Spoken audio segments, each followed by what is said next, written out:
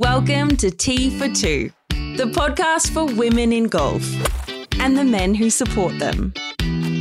With your host, Karen Harding. Welcome. Our guest today is someone for whom golf has shown itself to be something other than just a game. Nikki McClure grew up surrounded by golfers, but initially had little interest in playing the game. In itself, this is not an uncommon story, but what is of interest is why and how that changed. It was golf that helped bring her out of a very dark place in her life, and then buoyed her as she created a space of light for other women entering the game. From reluctant golfer to beginner rebuilding her life, to entrepreneur in female engagement, to board member of Golf Victoria, to women's captain at Kingston Heath, to the first female club president at this prestigious Sandbelt club in its 113-year history. Nikki has approached it all with a commitment to women's golf combined with positive attitude and a sense of fun. Today she shares with us both the tremulous steps and the giant leaps forward. Nikki, hello. Hello, Karen. Thank you for having me. Well, thank you for being here, Nikki. Now, Nikki, like a lot of people, you were born into a family of apparently crazy and obsessed people, with you not a golfer, seemingly the only sane one in the group. Tell us a little bit about your family's involvement in golf and your own perception of it as a young person. Well, yes, you could say they are all avid and competitive human beings in my family, and we get that from probably my mother. She is a competitive beast, and Mum was a tennis player, avid tennis player, and Dad. They both were very sporty. Us kids were all into sport, and then we moved to Kew, and a couple of her girlfriends were playing golf down at Kew Golf Club. So I remember many mornings, she'll probably kill me for telling you this, but it's very funny. We had a gym called the Winning Edge down at Balwyn in Deep Dean, and Mum would be home and we were all off to school, and she'd have her dressing gown on, but I knew underneath that dressing gown was a golf outfit. And we'd all head off to school, and Dad would go to work, and she'd whip the dressing gown off. She'd be in the car down for 9 holes with her girlfriends at Kew, and that is how her journey began in golf. Dad has played for years before that. And Mum later in her mid-40s got into the game, similar to how I started, but not in my dressing gown, no. What were the sports that you played, because you weren't playing golf? What were you playing, and what was the attraction of those compared to what you thought golf offered? Well, I think it all came from school and girls' sport, but I played tennis and athletics. I was a big fan of athletics and the competition around athletics. So that was driven by my passion just to, integrate boys and girls running around. I loved running. I just enjoyed the fact that I felt free down at Stradbroke Park at Kew. I used to get myself down there. I played netball as well. So I was quite busy with school sport. My brother was similar. And then my younger sister, getting on to the other family members, Simone, wasn't that sporty and wasn't into all the sports we were. And she played the piano and musical. And I think one day Mum just thought to herself, I'm going to take Sim down to Kew, and she started working in the pro shop, and she got into the game when she was 14 years old by cleaning members' clubs down at Kew, and Lindsay Gitcham said to her, well, why don't you have a couple of lessons with me? And that was it. She went on the Golf Victoria camps down at Anglesey. So that's how Simone got really engaged into the game, and then she ended up playing competitively around the world, played in the British Amateur, won the South Australian Open. She did many things. Simone was a top player. Well, she remains a top player, doesn't she, really? In the early 2000s, things were rolling along on a happy plane for you, weren't they? With you by now the active mum to 3 beautiful young children and leading a busy life. But in 2003, you suffered profound personal tragedy, losing your 13-week-old daughter Alana to SIDS. It's hard for us to imagine, or even want to imagine, how dark a place that must have been. Whose were the hands that helped you fight your way out of that place, and how were you able to get yourself going again? Well, when I think back now, I remember waking every day and it was pretty dark, as you say. And the SIDS organisation had some counselling sessions. So I'll be honest with you, I went along to a couple of them and there were some women there who had lost their child many, many, many years before me, but still going to this centre and being together, which was a great support for them.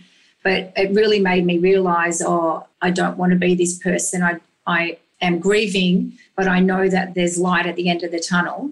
And so that was a real sign for me that I got that message through this experience that I'd had there. And then I wanted to be the best mother I could be to my other two children who were healthy and happy and starting prep and kindergarten. And so my mother was the instigator of getting me to the golf course. I was late 30s and she could see my pain. She could see that I had nowhere to turn and I was getting all the help that I needed, but I just needed something else to really distract me. And she said, let's get you going down to the golf course. We signed me up at Ivanhoe. I started going there every Wednesday morning and it was my saviour. Like these women that just embraced me. They didn't know my story. I just turned up to learn the game and I would have the clinics and then ended up playing there for a year and they taught me literally everything I needed to know. And then Mum signed me up at Kingston Heath with her girlfriends and I've been there ever since, yes. So it's been a journey through losing Alana, but it's funny when you have such loss and a tragic experience such as that, somewhere along the line you actually want to share your grief and share that, there is a way out. And what I saw through those women, which was really sad, was they hadn't been given that second chance to get out of their grief. They were still grieving after 30, 40 years, and I really felt sad for them. And so at the end of the day, I was determined to embrace Alana, but at the same time continue on living with my other two children. So golf has just been the most, I know things around it have also helped, but it's just been the most incredible mental health experience. Going back now, I can talk about it now and say, I don't know what I would have done without it, to be honest. So it really, that's the message that I want to share through my experience back then. And it can make such an incredible difference to your life. That's one of the beauties, I think, of golf. We talk many times about the physical benefits of it, but there are mental health benefits. And there are people who are suffering different kinds of tragedy or trauma or illness in their lives. And for them, golf can really make a big difference, can't it? Absolutely. Iona Stevens does a lot of interviews with some top sports athletes over in England, and she did a series for the RNA and she was interviewing male athletes who had finished their game or sport that they'd been playing, and it was just so interesting to see these adult men who are just struggling after success and sacrificing their life to the sport and the industry that they played in, but now are spiralling because they have nothing else.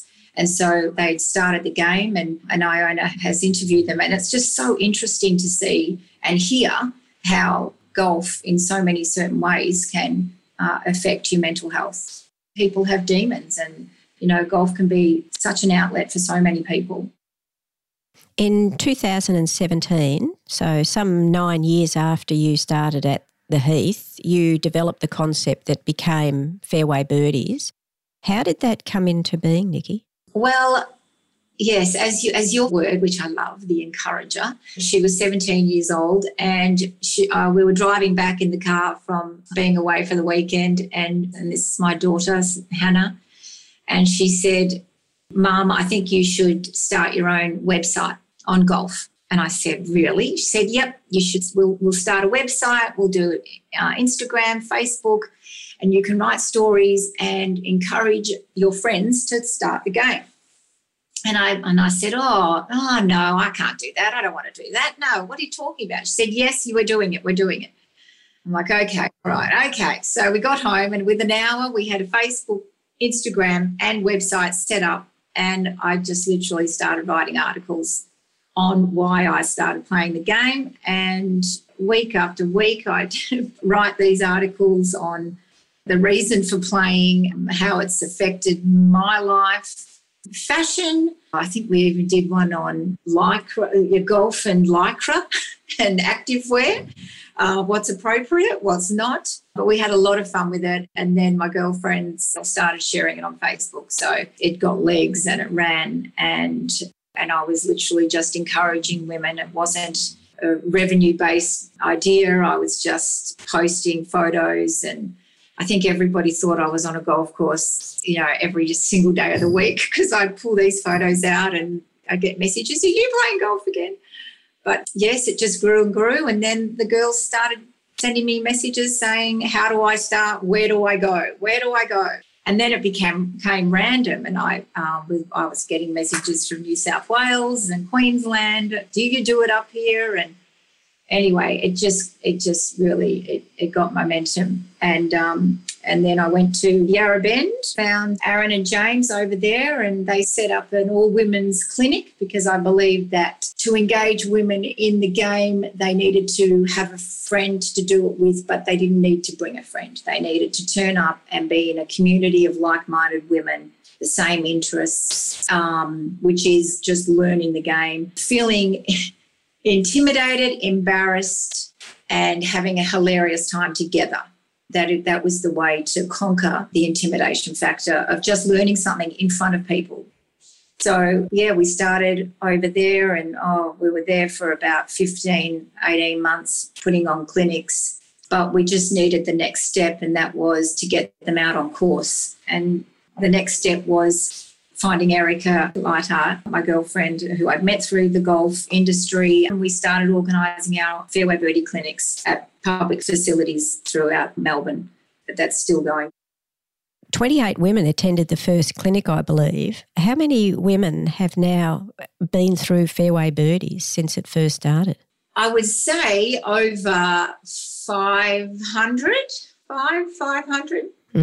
That's terrific. And a lot of return, a couple of years later, they'll come back and do more clinics. But it highlights the next step for women in golf.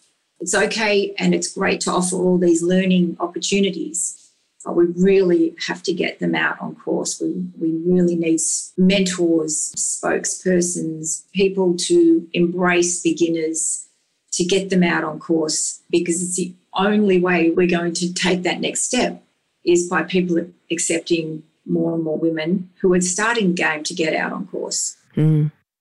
Fairway Birdies has since influenced other female engagement programs to start up, but it also created some movement in your own life. When did you become a director of the board of Golf Victoria, and what does that role entail? Yes, well, Fairway Birdies did introduce me to a lot of industry people and leaders in the industry. So I met up with Stephen Spargo and Jill, his wife. They're both intrinsically involved on the boards of Golf Victoria and Golf Australia. And Fairway Birdies had sparked an interest in them, so we caught up. Then over time, we discussed women's golf, women and girls participation, the 2025 vision, and I had a real interest in that and the pillars that they were driving women's golf through. Stephen reached out and I became a nomination for the board of Golf Victoria, and then I started in 2020. But I was more intrinsically involved in women's golf and also club life.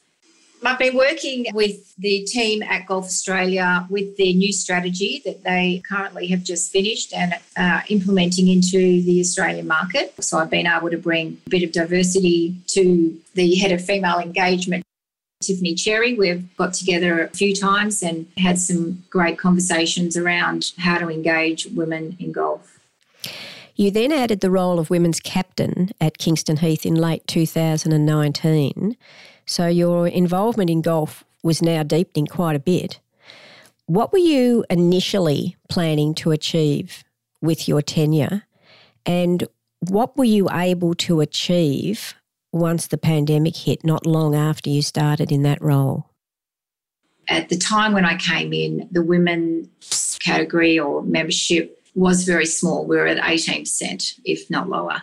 And we all knew each other very well. And it was fantastic. It was a great way to be included and made it easy to make a lot of friends at the club. But as I became aware of the lack of women my age, the lack of women that were able to take the club and the life of the women at Kingston Heath into the future, I could see that the membership side of the women's category at Kingston Heath needed to be developed. And there are many things you can do and put your hands on when you become women's captain. But I thought at the end of the day, the experience that I'd had with Fairway Birdies and the programs that we put together, I really wanted to make an impression on developing an initiative and a program to get more women into Kingston Heath and to offer opportunities for our existing members, meaning all members, both genders, to introduce their daughters, their wives, their partners, their girlfriends, their female friends into the club. And as history knows, many golf clubs, private ones, you have a process which is proposer, seconder, 3 referees, and you need many years attached to that. So it was just more and more difficult as the demographic of females in the club got older. We weren't seeing retention. We weren't seeing new female members being proposed. So our fabulous captain, Matthew McKenna, through strategy and planning, we developed a program and I got the full support of the board and we went ahead with it. And so I focused a lot of my energy as women's captain on this initiative. The committees before my time had also discussed this planning as well. They really wanted to implement something. I just happened to be the lucky one with a board that was very supportive of it, and I was able to facilitate it. And so the initiative began, and now we're just finishing our 3rd year and we've taken over 50 new female members. And it's been a huge success and we're extremely delighted with it. And we've set ourselves up for a very bright future at Kingston Heath, and we'll still continue to develop it, and it will become part of our membership strategy at the Heath for future years. I presume that the needle on participation rates has increased with that program, has it? Yes, it has. What are you up to now? We're at 28, so I would say we'd be close to around 33%. Really? That's fantastic. That is fantastic, isn't it? Yes, yeah. I hope I can say that it's one of the most successful initiatives the Heath has instigated for quite some time. Oh, well, all kudos to everybody involved because that is a phenomenal improvement. Nikki, earlier this year you completed your tenure as the women's captain and moved almost immediately into the position of president of Kingston Heath. In doing so, you became the first female to be club president in the club's 113-year history. Does the significance of that resonate with you, or does it just feel like an extension of what you've been doing? It resonates with me, the importance and the honour of the role. But to be honest, I'm just the same person. I don't see myself any different to actually being a member in 2008. So, I don't see myself any different to anyone else. But I just love the fact that the club have embraced their first female president. I think it was a bit of a long time coming, but when the time is right, it just works. I think the club they're proud of themselves. Everybody in there is totally embracing it and really happy with the move that we've made. And it sets us up for, years and years to come. And as an example, with the leaders, the presidents and the captains around the country, we just need to keep telling the stories.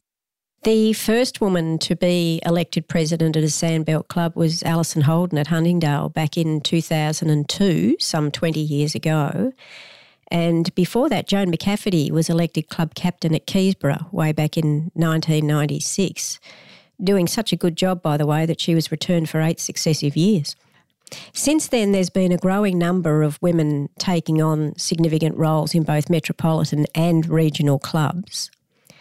But there is a bit of homework in that as these opportunities have been increasing, Unfortunately, they've coincided with a drop in the number of women playing the game and therefore creating candidates for board and leadership roles. What is the way through this in your eyes? Is it just engagement or is something else needed? So look at the Heath Gateway program. 50 new female members, we've dropped the age by 10, 15 years. They're able to see someone like myself in this role, then they can see that they can do it. I'm only encouraging, being in the position I am, I'm only encouraging the next female to come through into that position, or just over time, the next women's captain, the next captain. So I suppose as leaders of the industry, in the industry, we just need to keep not preaching, but, showcasing that we are in these positions. When my tenure began as the president of Kingston Heath, I had many people reach out to me, and one of them was Dr. Deb Kemba from the Brisbane Golf Club, and she was coming in as their president. And we've had a group of women come together now from Longreef, Royal Queensland, Glenelg, Indooroopilly, The Grange. So we've started our own women's leadership network group, and we are welcoming many more women from around the nation, around the country to join us, because we are out there. We just need opportunities such as yours and Golf Australia, who are really supporting our stories, individual stories, to share the growth. We just need to educate people that we are moving on and we're modernising the game, we're modernising the leaders in the game and moving in the right direction. Along similar lines, just in the last few years, we have seen an increase, in some areas significant, in women in all areas of the golf industry. Are we yet doing enough, and what do we need to focus on to drive this further? As a member of Golf Victoria, I also have sat on the panel for sports funding for golf and through the Sport and Recreation of Victoria. And a lot of the candidates that were coming in were asking funding for educational purposes around turf management, ground staff, also the architectural side of golf and high performance, but also general managers. So there are so many other opportunities within the industry for women to get involved. And a lot of these associations are putting together new pathways for women to get involved and also funding it. So not only is golf about learning the game and being a golfer, for women there are ample opportunities to get involved. You can do sports management degrees at Deakin and many other universities around Melbourne. So, I highly encourage younger girls coming through out of uni doing sports management degrees to investigate and take an interest in this area, because it is a growing industry and there are many opportunities for women to get involved. Which is wonderful, isn't it? Now, we've both used the word encourager, and we do like that expression, don't we? How important is it for women starting to play golf to have that encouragement and that positive force helping them to push through some of the unseen or even over-imagined challenges? Without a doubt.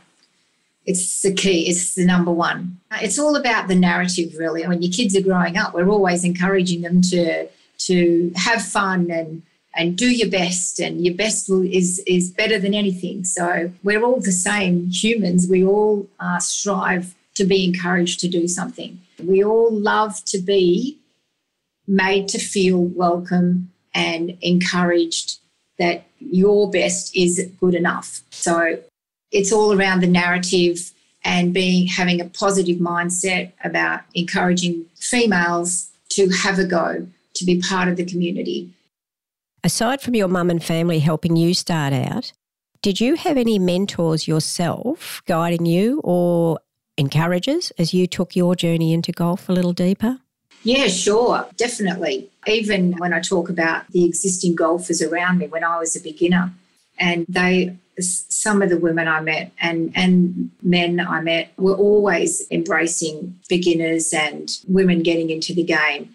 So Yeah, I've definitely had a lot of inspirational people in my life that have driven me to be as good as them. I've played with many pennant women, women that played pennant, my sister, my mother, my father, yourself.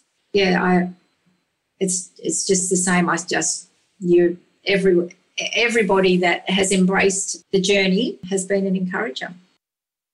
We spoke earlier about your being the first female club president in the history of Kingston Heath. The club is adding to its history later this year when it co-hosts, alongside Victoria Golf Club, the Men's and Women's Australian Open Championships, which are being run concurrently for the first time. How do you, as the club president, feel about your club being part of history being made? Absolutely honoured. What a brilliant initiative. And I've frequented the Vic Open many times and I just love it. So, yes, the club is extremely proud and we can't wait to help showcase this event. And we've got some great names coming. But, no, we're very proud, very proud. How are the preparations going so far, Nikki? Yeah, very good. Our General Manager, Andrew Taylor, is on top of it all. As usual, there's a great team at the Heath and coordinating with GA and Victoria has been, well, I mean, I just sit behind the scenes and watch it all happen. But it seems seamless. What are you looking forward to most about the Australian Opens this year? Well, I'm looking forward to seeing the two clubs working together and showcasing our extremely important and valuable assets, which is our championship courses. And very jealous of all the players because they're in for a treat. And also the combination of the three being all abilities, men and women's. It's just going to be a fantastic opportunity to embrace the game for all. And looking forward to hosting spectators and players at the Heath. And we've really worked hard around making sure it's going to be a very successful tournament. Well, as you say, there's already some terrific names that have been announced and there's some more to follow. So it should be a wonderful Australian Open this year, as it is every year, really. Nikki, it's been fantastic talking with you today about your journey in golf.